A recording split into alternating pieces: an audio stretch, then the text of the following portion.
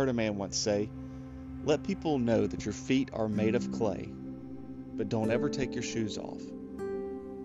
He was talking about revealing your humanity without exposing your vulnerability. This episode is going to be one of those times. I'd like to welcome you back to Life After Divorce.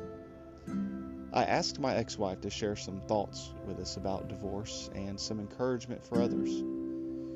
She sent me some thoughts that she had, and I'd like to share those with you now, verbatim.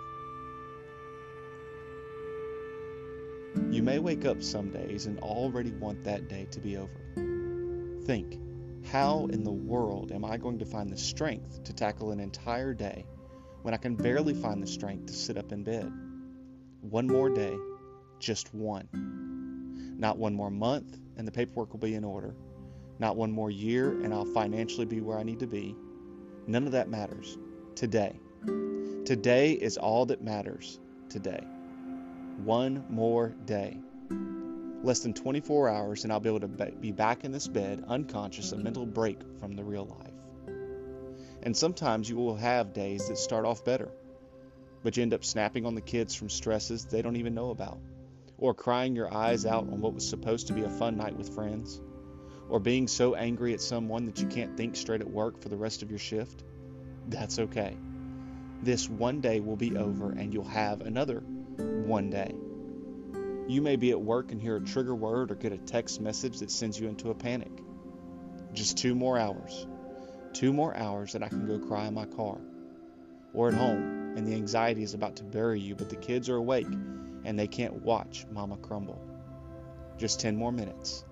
10 more minutes till nap time or bedtime or movie time, and I can go sink into the fetal position in the shower. And always give yourself that time. Never get so caught up in just making it through that you don't reward yourself for making it. Whether that is bawling in the shower and running up your water bill, good.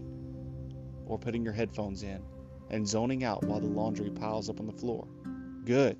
You made it through your time goal. Let yourself have what you need. And I promise you, your one days will ever so slowly get easier.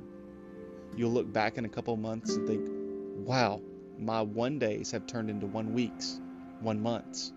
I'm okay. And even when I'm not okay, I know I will be. I'm making it.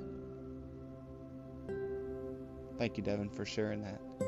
It is truly a one day at a time process. I also want to go on the record thanking you for being such an outstanding mother to our 3 boys and being my teammate in raising them. You have endured so much pain and sadness, yet continue moving forward, and I am forever grateful to have you as my friend. If you enjoyed this episode of Life After Divorce, I ask you to like it, leave a comment, follow the broadcast, and if you know someone else that it can help, please share it.